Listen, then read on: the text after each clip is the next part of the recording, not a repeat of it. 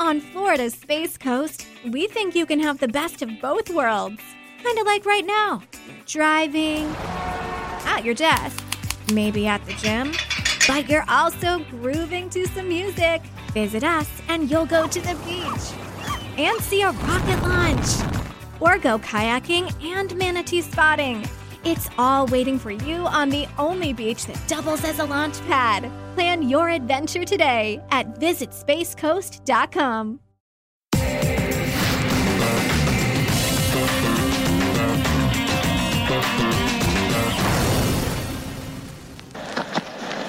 Harris edges. Shammy gets the wicket. Australia loses their second. Well, heartbreak for Australia, going down to India by 32 runs in the first test of the summer.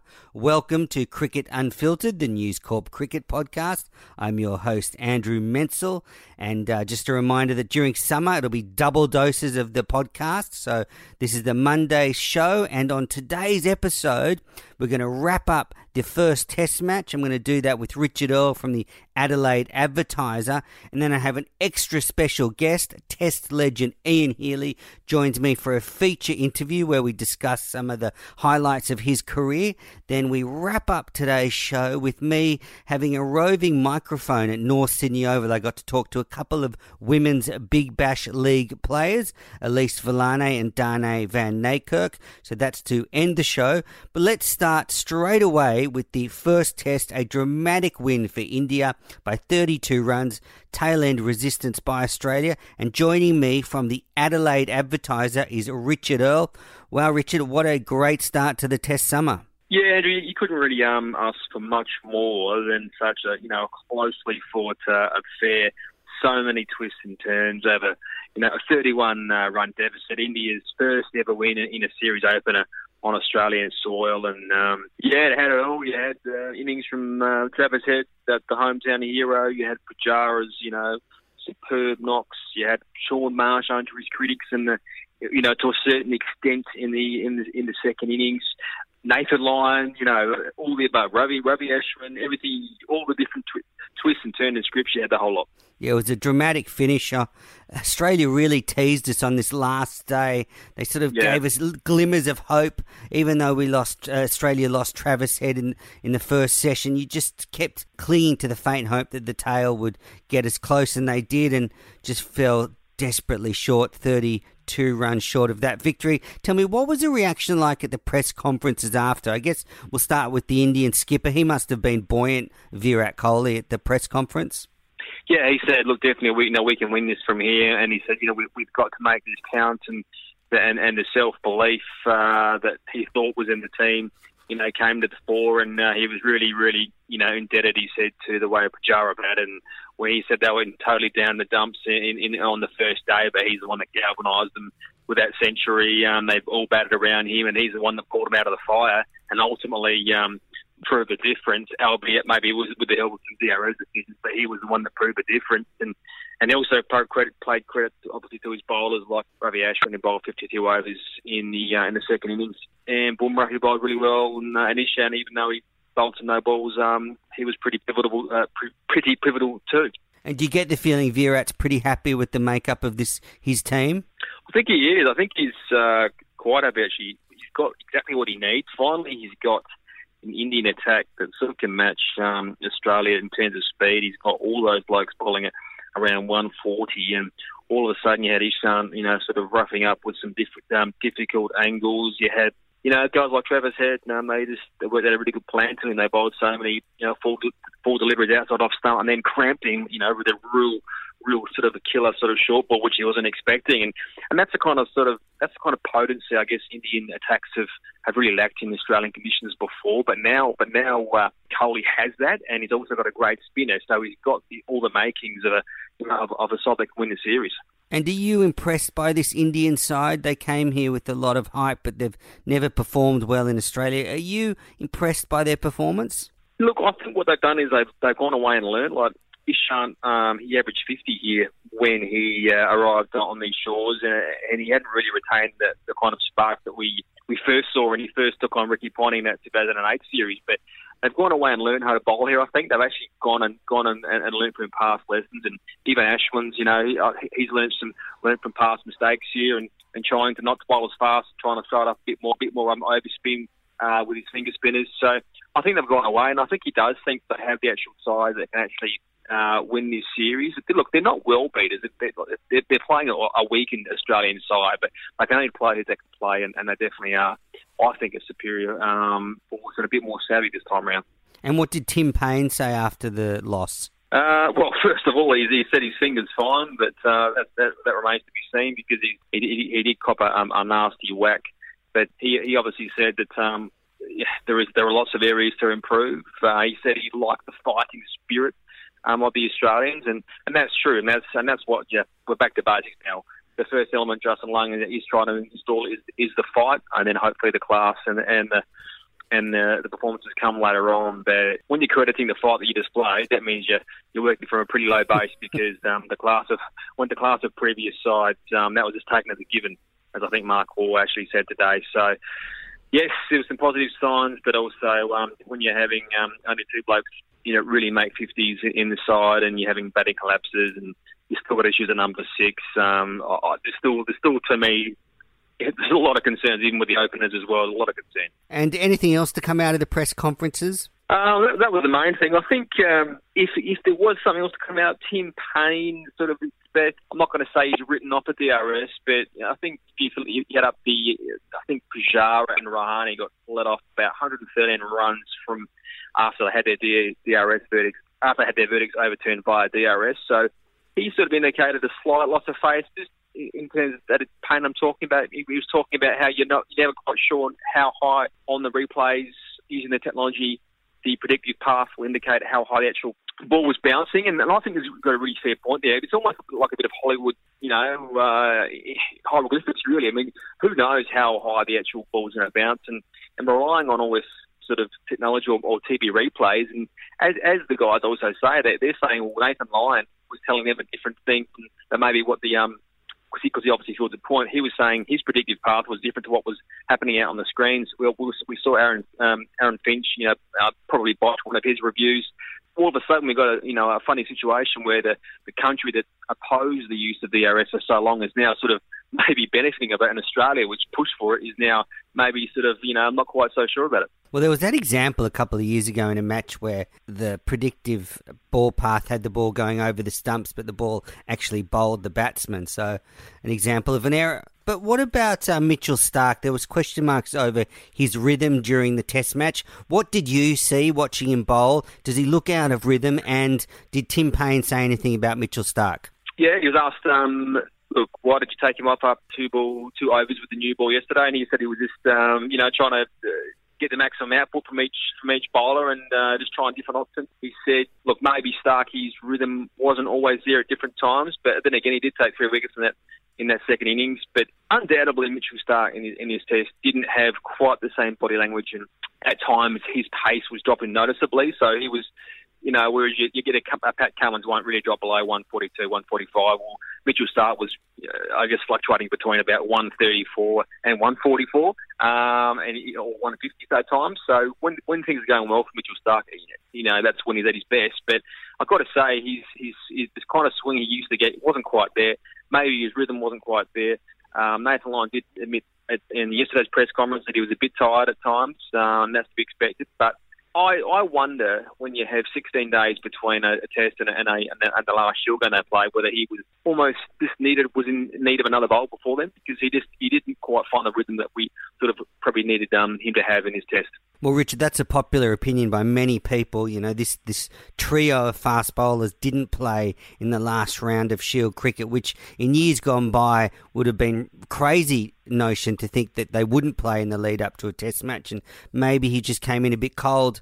Just to sort of wrap things up, how do you see this series playing out?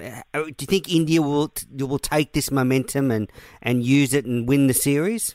Well, look, I can only go on what the curator is saying about the new Perth Stadium, and that's supposed to be a rule, green street. That he said the match won't go 5 days, it'll only go 3 or 4 days because it's going to be such a green top with lots of pace. So on that, if Australia plays to its strengths and Mitchell Starc and the boys Paddy Cummins are back in vogue, back in form for this Test match. I predict Australia would win. Obviously, the caveat is our poor batting, but I still think with our pace attack, we just might have the edge over there, and maybe square the series, and then anything can happen from there. So I thought we'd actually win the series at the start of the series, but everything's going to depend on this Perth Test match and what actually happens in this Perth pitch. Yeah, I was with you. I predicted Australia 3-1, so I've got the 1 bit right. It's just now the 3 to Australia. So just before I go, what was the atmosphere like at the Adelaide Oval? There's a lot of talk about the fact that this is not a day-night fixture, and I know in the future it will be a day-night fixture. Was there some disappointment that it wasn't played at night, and was the atmosphere a bit down because of that? Sort of mixed opinion. I mean, this Test match still attracted, it was 130-odd people short of a record attendance for an India Test, which was 113,000 last time India toured in 2014. So if you go on that stat, I think that was quite healthy. You've got to remember, I think Saturday there was a lot of rain, so let's might get off 5 to 10,000 people. So that didn't help. In terms of the day-night test, yeah, look, there's a big split. There's a lot of people here who actually prefer the day test, and they loved it, and they couldn't wait for this test to unfold. But where we didn't get the people, and probably the atmosphere, was that nighttime buzz you get from a day-night test, and also with Saka's forecasting between 5 and 10,000 people who didn't come from interstate. A lot of interstate visitors love the day-night test, and they come especially for that. They can fly in on the day of the test, and away they go. So, and just the novelty value. So that is where they would have lost probably 10,000 people. And I was commentating on the Sheffield Shield over the weekend, Richard, on your team, South Australia v New South Wales, and Alex Carey made a fine century, his second first-class century, and it couldn't come at a better time. Well, every time Tim Payne gets hit on the knuckle, we all know he has 7 operations, and he had a headline fracture of his thumb in South Africa. So every time that happens, Alex Carey is thrust into the spotlight because he is the Australian vice captain at one-day level. He is contracted, so he's the heir apparent to Tim Payne. So for him to get that century was very, very timely. So I think he wants to happen to Tim during this series or beyond, or then Alex Carey comes in, and what an exciting package he is. Absolutely. Well, Richard, thank you so much for your time on the Cricket Unfiltered podcast. I know you've been hard at it at the Adelaide Test, so go and relax now, put the feet up, and hopefully we'll talk later in the summer about how the Adelaide Strikers fare in the Big Bash. Thanks, Richard. Thanks, Andrew. Cheers. Well, that was Richard Earl from the Adelaide Advertiser, who's been reporting on the whole Australia v India Test match. All right, an absolute thrill coming up after the break. I have a very special guest, one of my favourite ever cricketers, Ian Healy. So stay tuned. Ian Healy will be joining me after the break.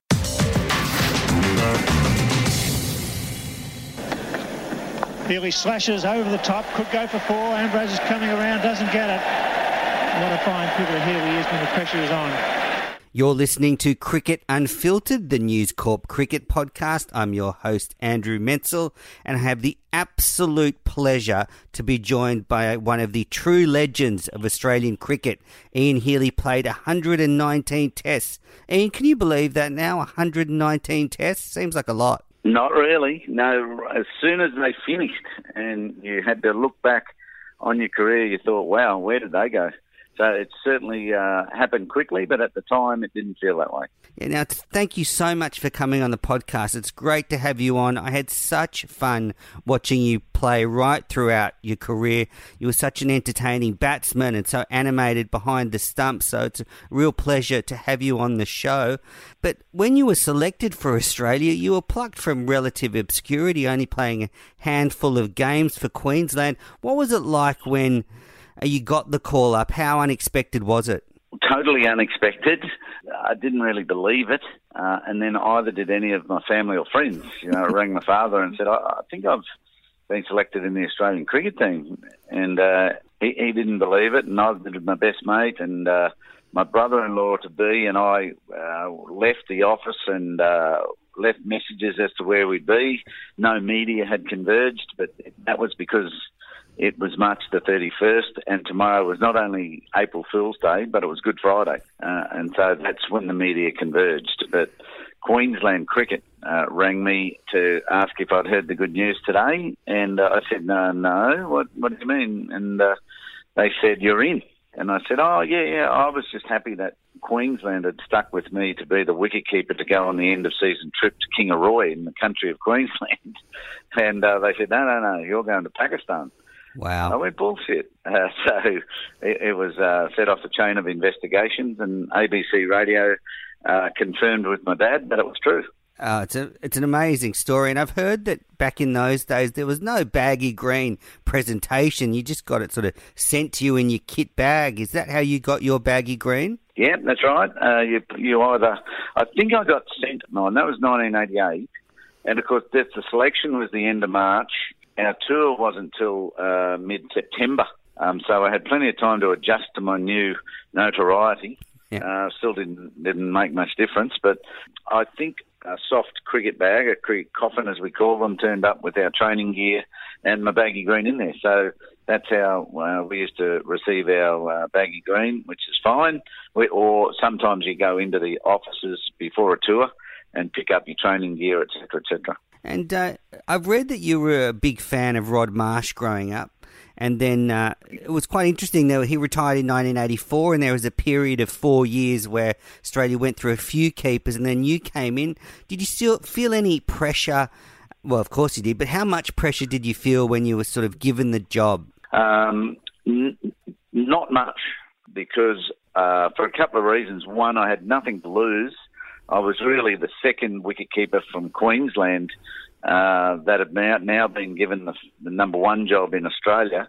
So not a lot was expected of me. There had been 5 wicketkeepers between Rod and I, or I was the 5th, I think. And I just had a sense that the team, the hierarchy in the team, the selectors, the captain Alan Border, the coach Bobby Simpson, were ready to settle and show some patience. And I was the lucky one that received that attitude. So I had a sense that they were just desperate to settle. And at the end of my first tour, which was up and down tour, but it finished okay, to Pakistan, Alan Border said, "You're going to be all right." So that was comforting too, that he saw some consistency in what I could bring to the team and on the field. And did you gel with Alan Border and Bob Simpson, the Australian coach, when you went into the team environment? Yeah, very much so. Alan was the Queensland captain, so I was in that squad, and I'd played half a dozen games under his leadership in the 2 years prior. So, yes, knew Alan Border very well. Not sure whether I gelled that much, but if I didn't, he wouldn't have been a party to me getting picked, I'm sure, so I probably did. And Bobby Simpson didn't know me from a bar of soap, so Greg Chappell was the number one selector. So he went around the country to every one of my games and spoke to the relevant people in each of the states, and he must have been persuasive. Bobby Simpson got Craig McDermott and I to a lunch at the Queensland Cricketers Club, and that was a little audition. So yeah, it was all behind the scenes sort of stuff that I wasn't terribly aware of. I must admit, I was just doing my best to try to play well for Queensland, which is the way to be. Very clear-headed and planned, and go for it. And see what happens. Absolutely. And when I think of that team of the late 80s and early 90s, I really think of you, Alan Border, David Boone, Jeff Marsh and Bob Simpson as being core figures in the sort of rebuild of the Australian team. Is that what it was like from sort of the inside? Not really. Well, I wouldn't have been in that. I turned out to be a part of a rebuild, but at that stage in the late 80s, I was as raw as it could be. I was even rawer than Tim Payne last year. Wow. Getting catapulted over Matthew Wade in Tasmania to play for Australia and then become the captain. But so I was catapulted over everyone, but I was 24 years of age and I didn't have the experience of Payne to cope with this. So no, I had plenty of work to do from the late 80s. Probably 1992, I felt an experienced player in that team and a valued member. So you wouldn't throw out Steve Waugh.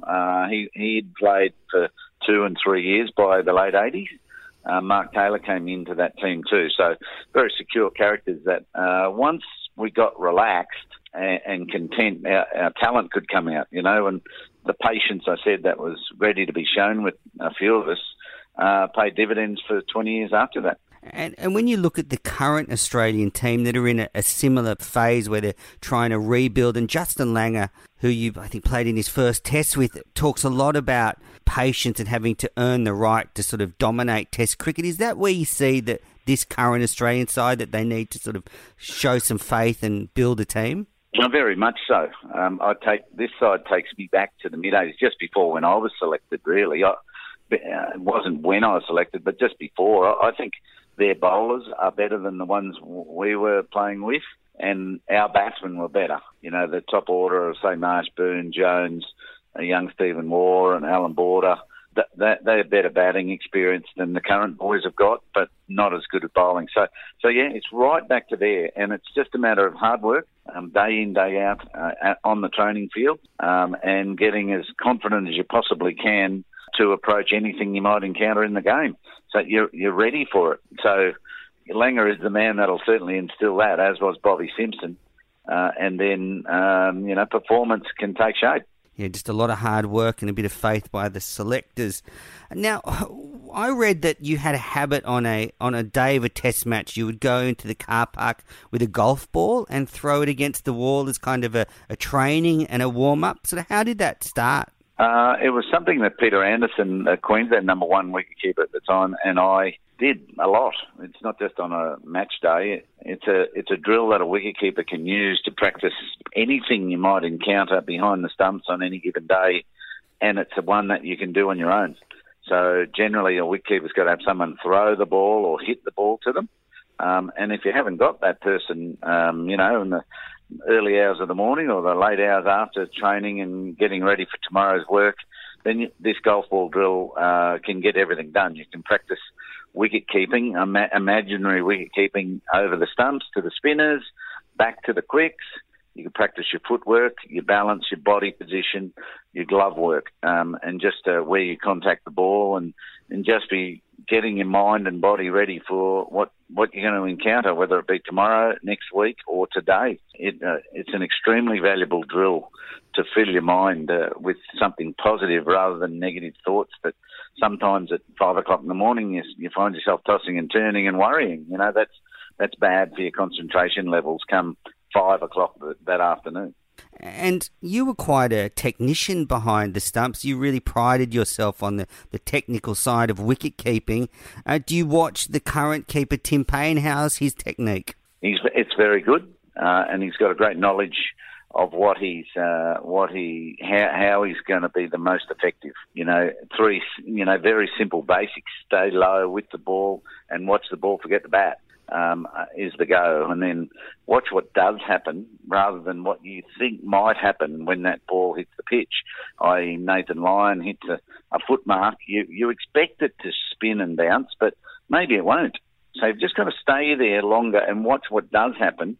And then if you practice your body position, you'll be able to react to something that does jump and spit out of that foot mark or slide straight on.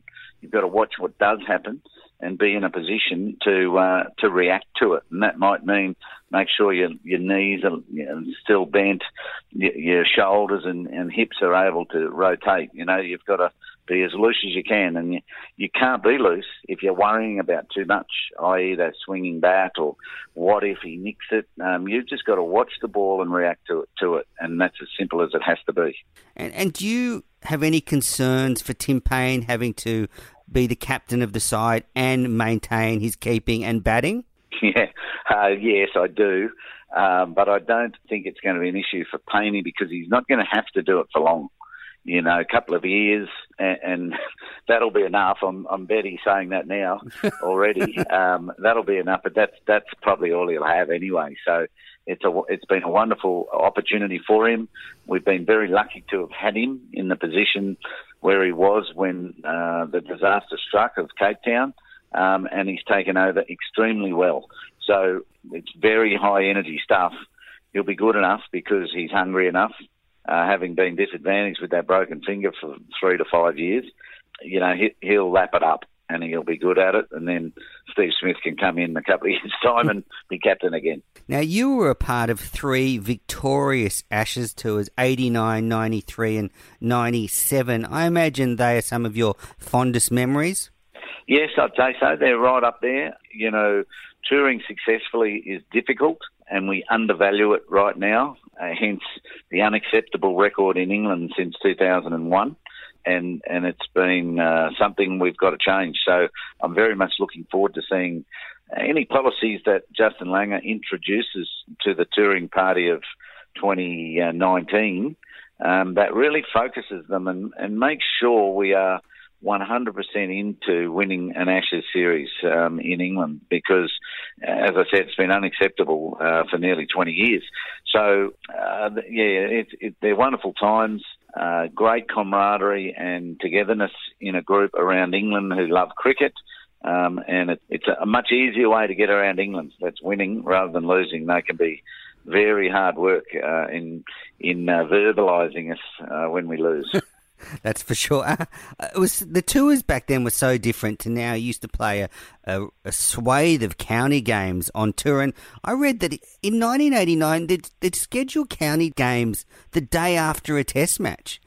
That seems astounding. Well, and that's right. And then the day after that 3-day game, we started another one immediately after. So the schedule was a good lead up into cricket, getting cricket into our belts over there in the cool conditions, late April into May, then a one-day series of 3 games against England, where we traditionally didn't play very well.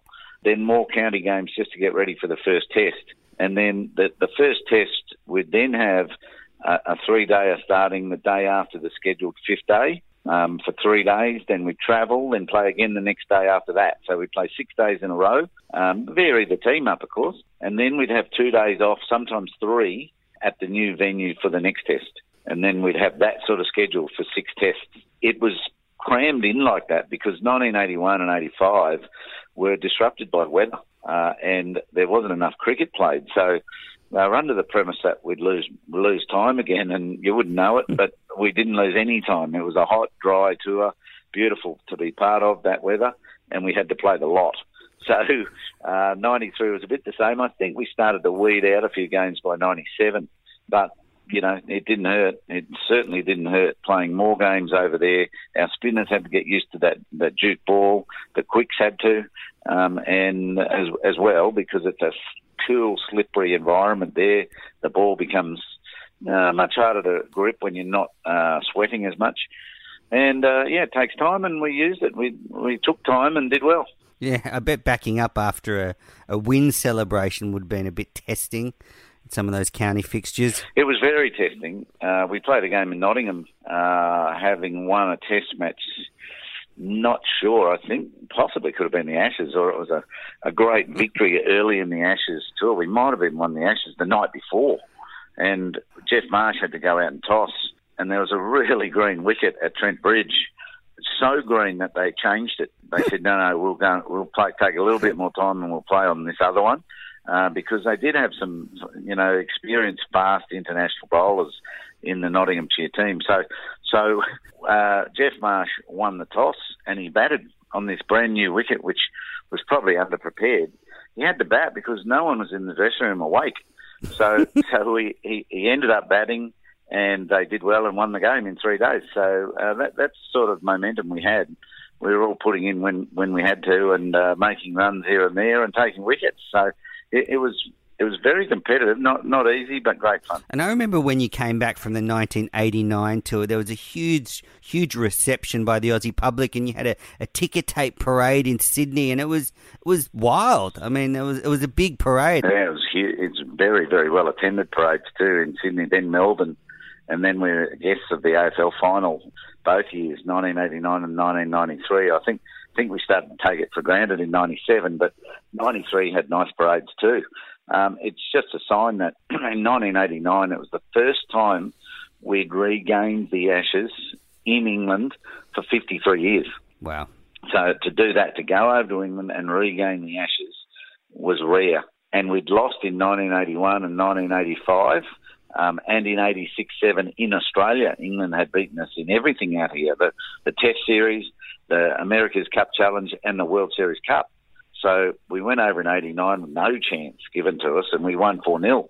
So the public sat up and loved it. Absolutely. I was one of those people sitting up watching it.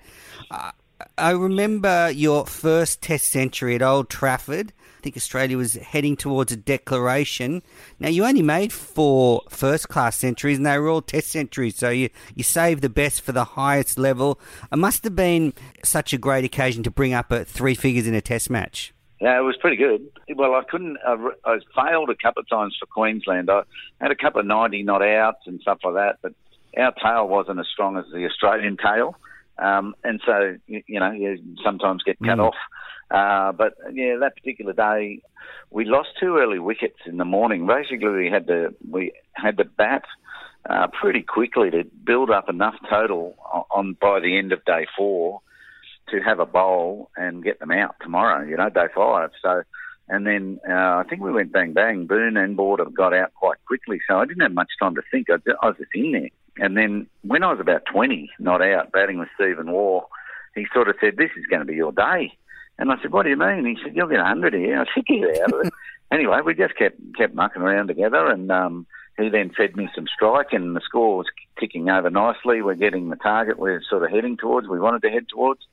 And, yeah, I got it. I got there. So I went from 90 to 100 very quickly, I think, with 3 scoring shots, 2 and a 4 and a 4. So it all happened pretty quick. Then we declared, and then there was a bit of pressure on from then on. I was struggling to sort of come down off that first century, and I had maybe an hour to keep on the day 4.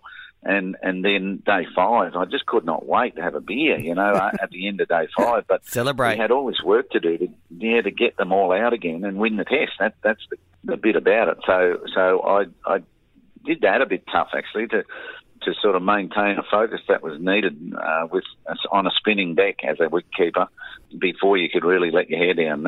That was a challenge, and we got through it. And were you nervous in the 90s? Some players get paralysed by nerves when they get close to a ton. Were you with that sort of player? Oh, no, not really. I didn't feel it then because job was done.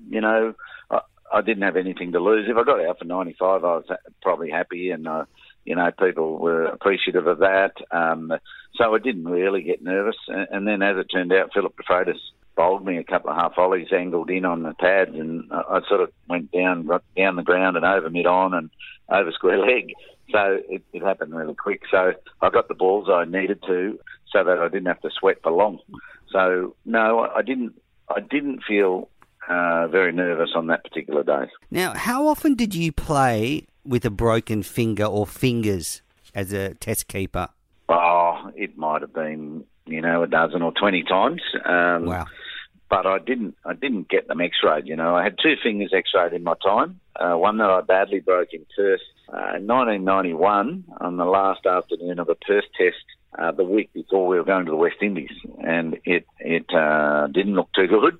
So our physio made me have it x-rayed and didn't threaten the tour or anything. He said, I just need to know what I'm dealing with medically. So we had that x-rayed, and we treated it accordingly. And if you're going to play with it, you don't treat it like a broken finger. You treat it like a bruised finger, and that's just continuous ice and heat treatment. Make sure you're strapping it well and making sure you're putting enough compression on it at any given stage when you're not training or playing. So you treat it like bruised fingers. So those 20 I'm talking about, only 2 I knew that were broken. That one was 1, and it was hard work for about 6 weeks. And then I broke a thumb where in Pakistan, mid-90s, where I couldn't get my glove back on. I couldn't function. So if you can't function, you can't play. So that was the one break high up in the shank, the drumstick and the thumb that cost me a game. So the specialist that sort of laughed at me when I was going to the West Indies in 91 with the broken finger I had, was ready. When I came back from Pakistan, he said, "Come in." I went to his office, and he had his whiteboard was already set out, a 5-week program to get this broken thumb right for the first Ashes test in Brisbane. So he'd come around to my thinking, and we got it done. It wasn't going to be totally knitted by then, but it was good enough, and I never had any consequences or ramifications of playing with it. Yeah, because the thinking back when you were playing was that you didn't want to give anyone else a chance at your spot, did you? I mean, if you were out with a broken finger, then someone else got a crack at your spot, so you wanted to hold on to it. Yeah, and it's a broken finger. I have a problem with a broken finger that still enables you to perform. You can do your job, costing you a test match for Australia. So, but as soon as the finger that didn't enable you to perform naturally, you wouldn't play. A lot of batsmen have to give up their spots with broken fingers because they just can't grip the bat and their timings are skew and their power's off. So they just have to sit out. So, but that was always, and I still hope it's the same thinking. Never give a sucker an even chance. That came from Wally Grout, as far as I'm concerned, and that's what we live by. We lived it. Any way you can play, you do it. Now, moving on to the 1995 tour of West Indies. Now, I remember the 1991 tour of the West Indies was a wild tour to watch, and it seemed like in that tour that the Australians were starting to believe you could beat the West Indies. And then 1991 and the 92-93 series were tough series, closely contested. And then 1995, you won the final test in Jamaica. Did it feel like, I guess, climbing a mountain or Everest or some cliche like that? Oh, not quite. But let's go back to it. They were a proud champion, that West Indies side. We did make conscious efforts to bowl aggressively at their tail enders in 1991 and take them on. Our batsmen, our batting tail enders knew they were going to cop it and they'll get it back from their fast bowlers. And they weren't very successful, but it was an aggressive series, that's for sure. And they fought hard. They fought back very proudly, the West Indies, and beat us. But then 92-3 in Australia, we lost by 1 run in Adelaide. We knew we probably weren't going to win Perth. That was the next test, and we needed to win Adelaide to win the series, and we didn't. We lost by 1. So again, they were proud. They still had their superstar names in there. Haynes, Greenwich, Richards. So that's the team we wanted to beat. Maybe Malcolm Marshall was still there then. And then in 1995, Richie Richardson had taken over. They were down to Kirtley, Courtney, and Patrick Patterson rather than Malcolm, and so it was not as good a side that we ended up beating. So if you want to fast track a cycle of success and get into it before it runs its course, you've got to beat them with their best team. And then we couldn't. We waited till the team changed. They were still a good team, and we finally beat them, and then we've been hard ever since. Yeah, and the relations between the two sides in that period, they were pretty hotly contested series, weren't they, on and off the field? Yeah, and more so just on the field. Traditionally, there was a couple of blow-ups every now and then, and that 91 aggression where Gordon Greenwich broke a toe joint, they split Craig McDermott through his helmet. We then got one through the helmet of Gus Logie and broke his nose. So it was really aggressive type cricket, the same in the crowds. Then 92-3 was excellent, really great series to be against them. Then 95, there were some media comments flying around in 95, but the team still got on pretty well, I thought. We didn't mix as much as we started to, with Desmond and Gordon and Jeff Dujon, Malcolm Marshall, Roger Harper, Viv Richards. We're always in having drinks with them at the end of a batting day. When they've had a day in the field, we used to go to them. But then that died off, I think, with the advent of, eating properly and getting away from the grounds to unwind rather than sitting around them. Bit of a new generation, I suppose. So we weren't doing as much of that by the late 90s. But our teams I think they've got a healthy regard for each other. That's good. And you and Desmond Haynes had that blow up on the field. Do you ever see Desmond around and have a bit of a giggle about it now? Yeah, definitely. I mean, it's not a regular thing, but more regular. Geez, that was 1991. That's a long time ago. It's now 30 years ago. But, I mean, he came over to Australia and played in my testimonial game 10 years after that. Yeah, we'd bumped into each other on over 40s tournaments and stuff like that. So there wasn't much to that. I sort of got in under his skin at a time where he was feeling the pressure of maybe finishing his career. And he reacted to a pretty innocent comment that I said to him. When I had to explain myself to Bob Simpson and Laurie Saul, our team manager, off the field at the end of that day of the blow-up, I told them what I said, and they sort of said, no, there must be more to that. They sort of didn't really believe me.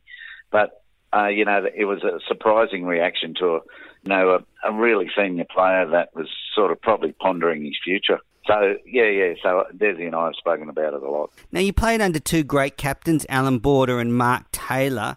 I guess, what made them such good leaders?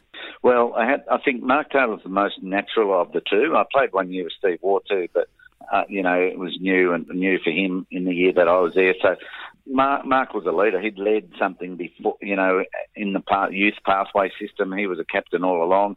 He'd led New South Wales to a Sheffield Shield final victory. So he was a captain. Alan Border was the best player in the team, so he became the captain when Kim Hughes gave it away. And he became a great captain when he finally got the trust in his team. He had a very choppy and changey team through the mid-'80s when Chappell and Lilly and Marsh retired together.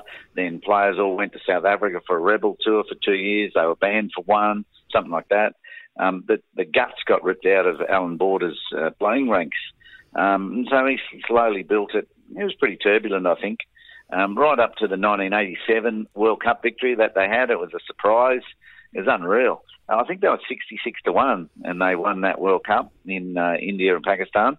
And then the 1989 Ashes, I think, put the final confidence onto that team. That 5-day cricket was in our sights as well now. So we were getting pretty good at 1-day cricket, and now we could win 5-day matches. So off we went, with our sights set on the West Indies, so which finally happened in 95. But he became a really good skipper when he could relax that the rest of us could do our jobs.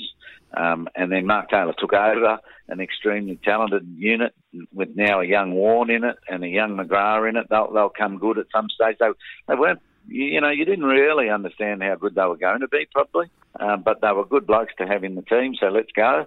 And then Steve Waugh took over from Mark Taylor with, replaced me with Gilly, and the Slater and Taylor opening combination ended up turning into Hayden and Langer, who really cemented themselves. Damien Martin, young Michael Clark, young Ricky Ponting at his best, Gillespie and Brett Lee to come in between Warney and McGrath. I think that's nearly the best team Australia's ever had, just early in the 2000s.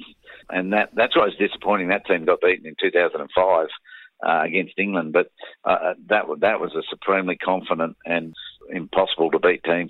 That's right. Now let's go back to 1998. It was a significant milestone for you. You broke the world record to take the most dismissals as a wicket-keeper, going past Rod Marsh's 355. Now, unfortunately, he was in Pakistan, so you probably couldn't have a drink to celebrate, but it must have been so surreal for you to go past your childhood hero and be the world record holder. Yeah, it was. It felt different. It was big. Got a drink. I got a drink in there. Went Good. to either the British Embassy or the American Club. I can't remember which one it was now. And Rod Marsh found a way to get me a bottle of champagne into the middle of Pakistan. So he was a legend right to then. Yeah, I think I got 2 very early dismissals in the Test match, and then I had to wait till late in the 4th day, I reckon, towards the end of the match. It became Wasim Akram, so we didn't have that many more wickets to get, and I still hadn't got my 3rd one, which I needed, and finally got it. So we didn't have too much to do the next day in winning that Test match, but we held off and we had a good drink the next day at the embassy. Good to hear. Now, you spoke about being replaced by Adam Gilchrist in the team.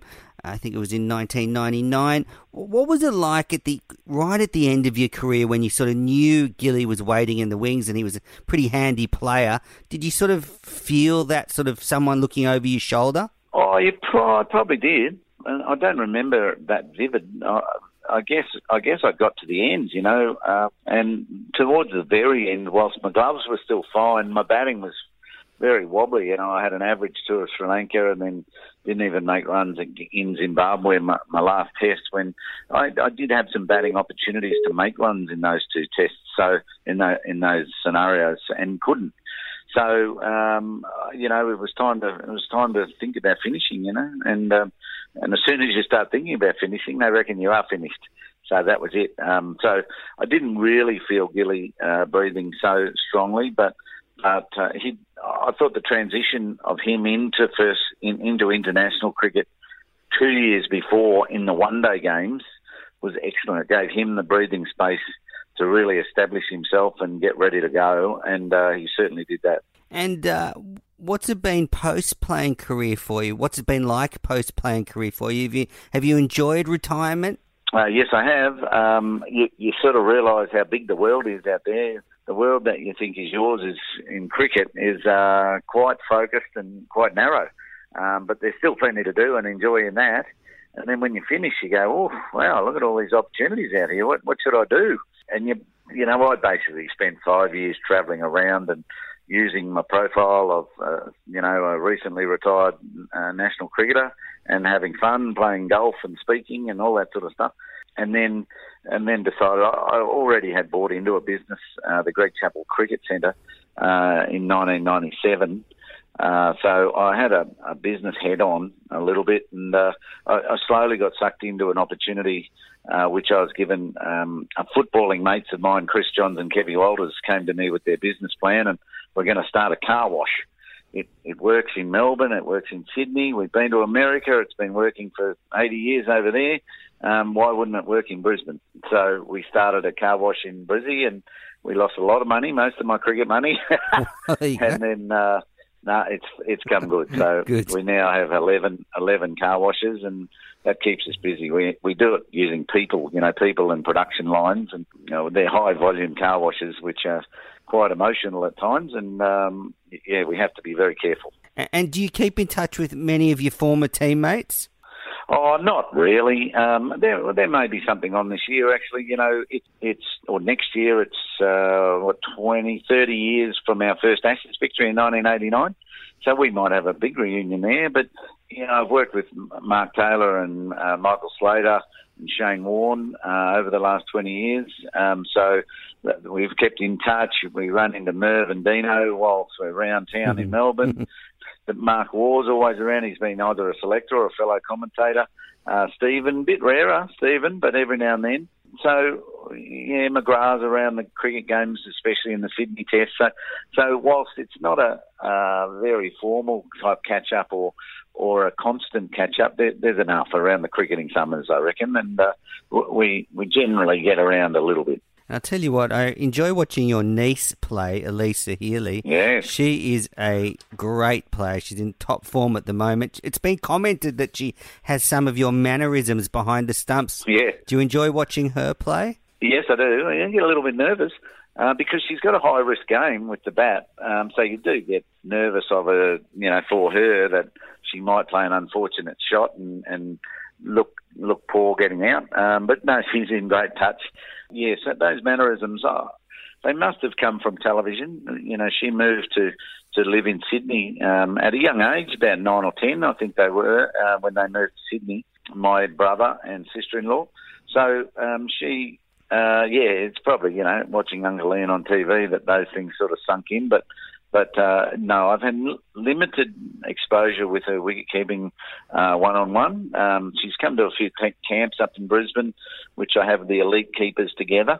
And all the boys go, God, who's the girl? Because she was impressive right from the word go. So, every now and then she just comes back and we have a little touch-up session here and there. She's got your cheekiness, that's for sure. I think she's got me covered for that, actually.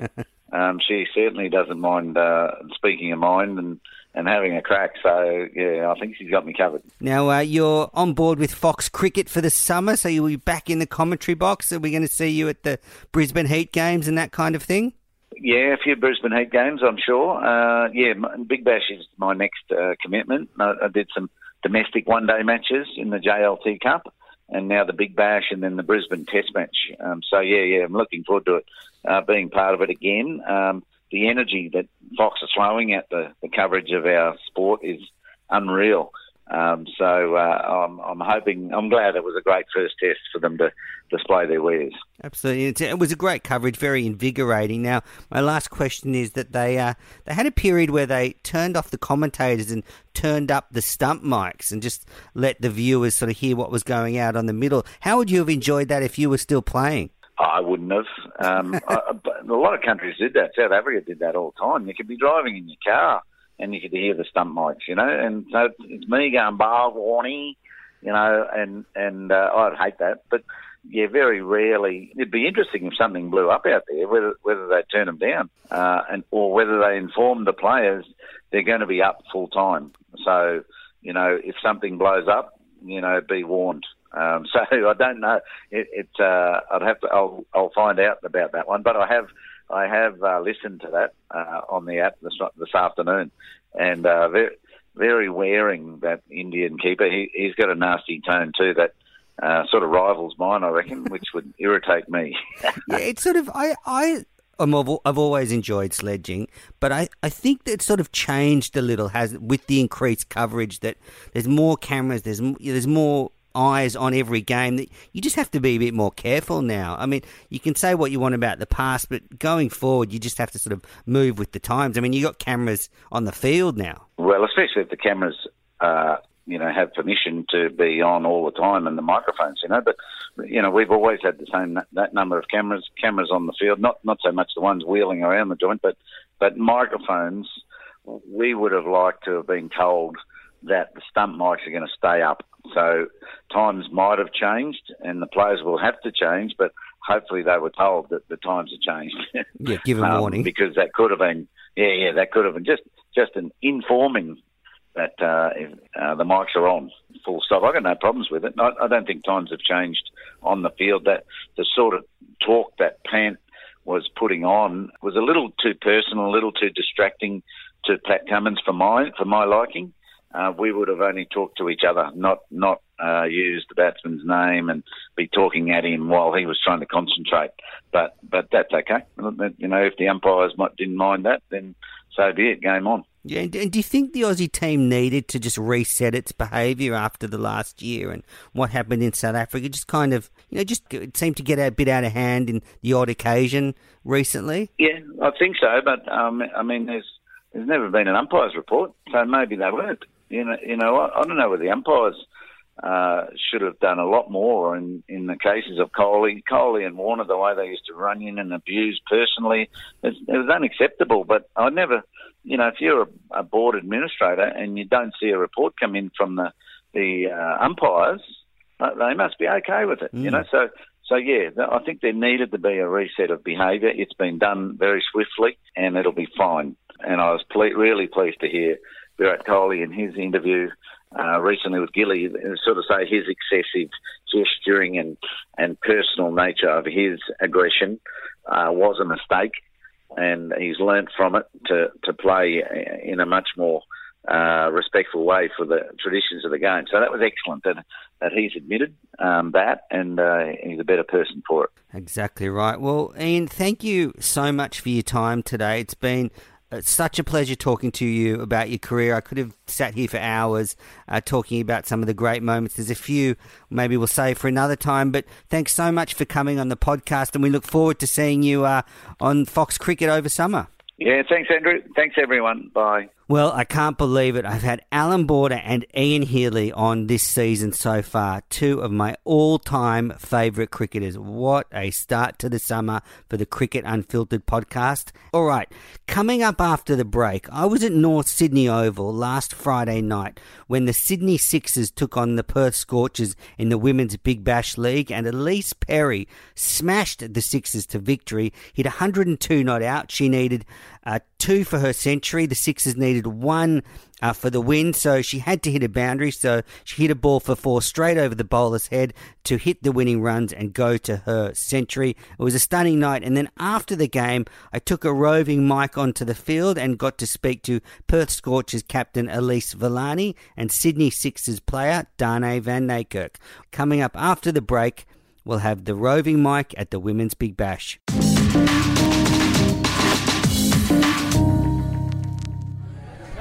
Well, I'm here at North Sydney Oval with the Scorchers captain, Elise Villani, for tonight's game.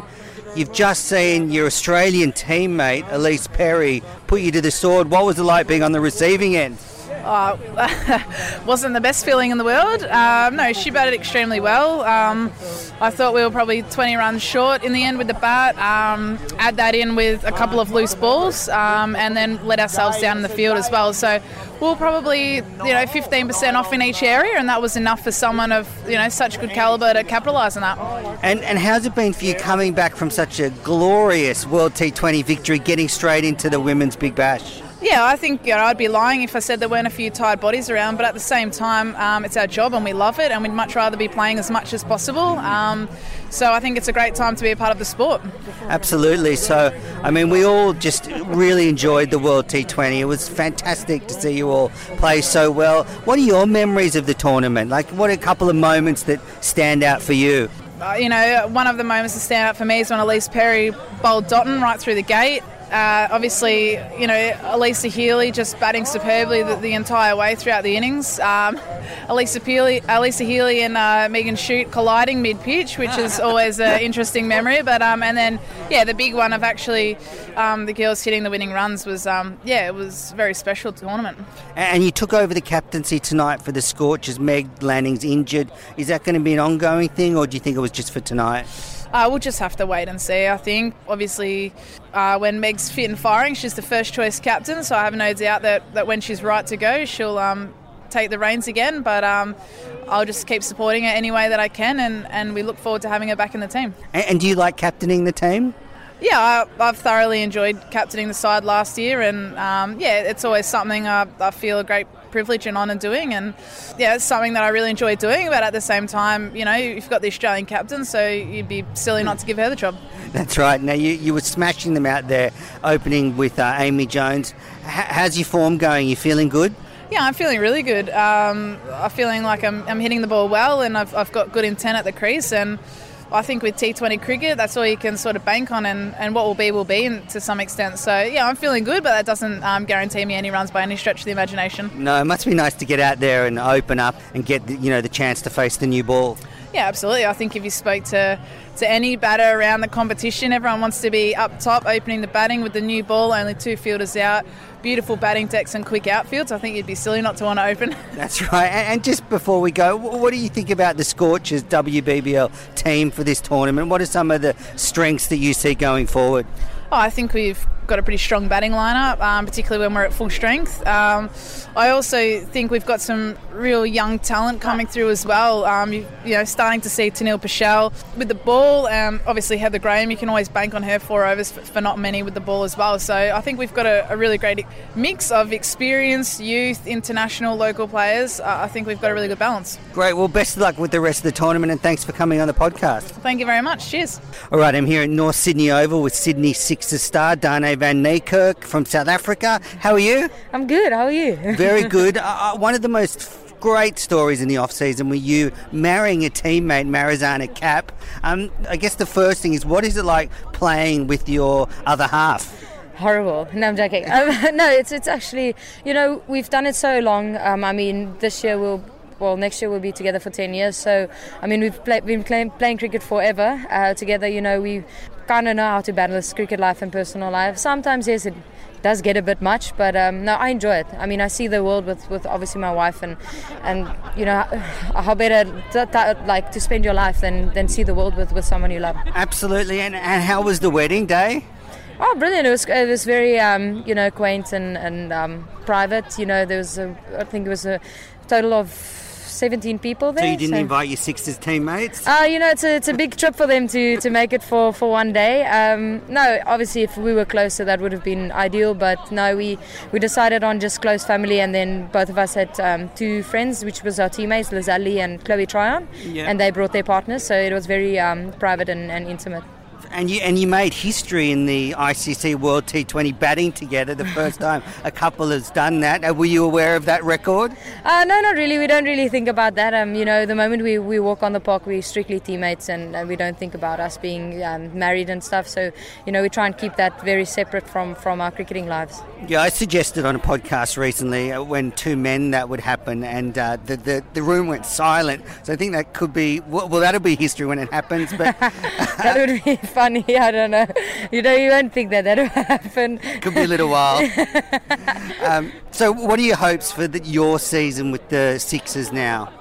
We want to win it, we have a very strong team and we believe in each and every player and their ability, and we just said we're going to take every game as it comes, and hopefully, that'll be good enough to take us through to another final. Absolutely, and we've just seen an inspirational innings from your skipper, Elise Perry. It must be so nice when she's on your team for a change. Yeah, it is.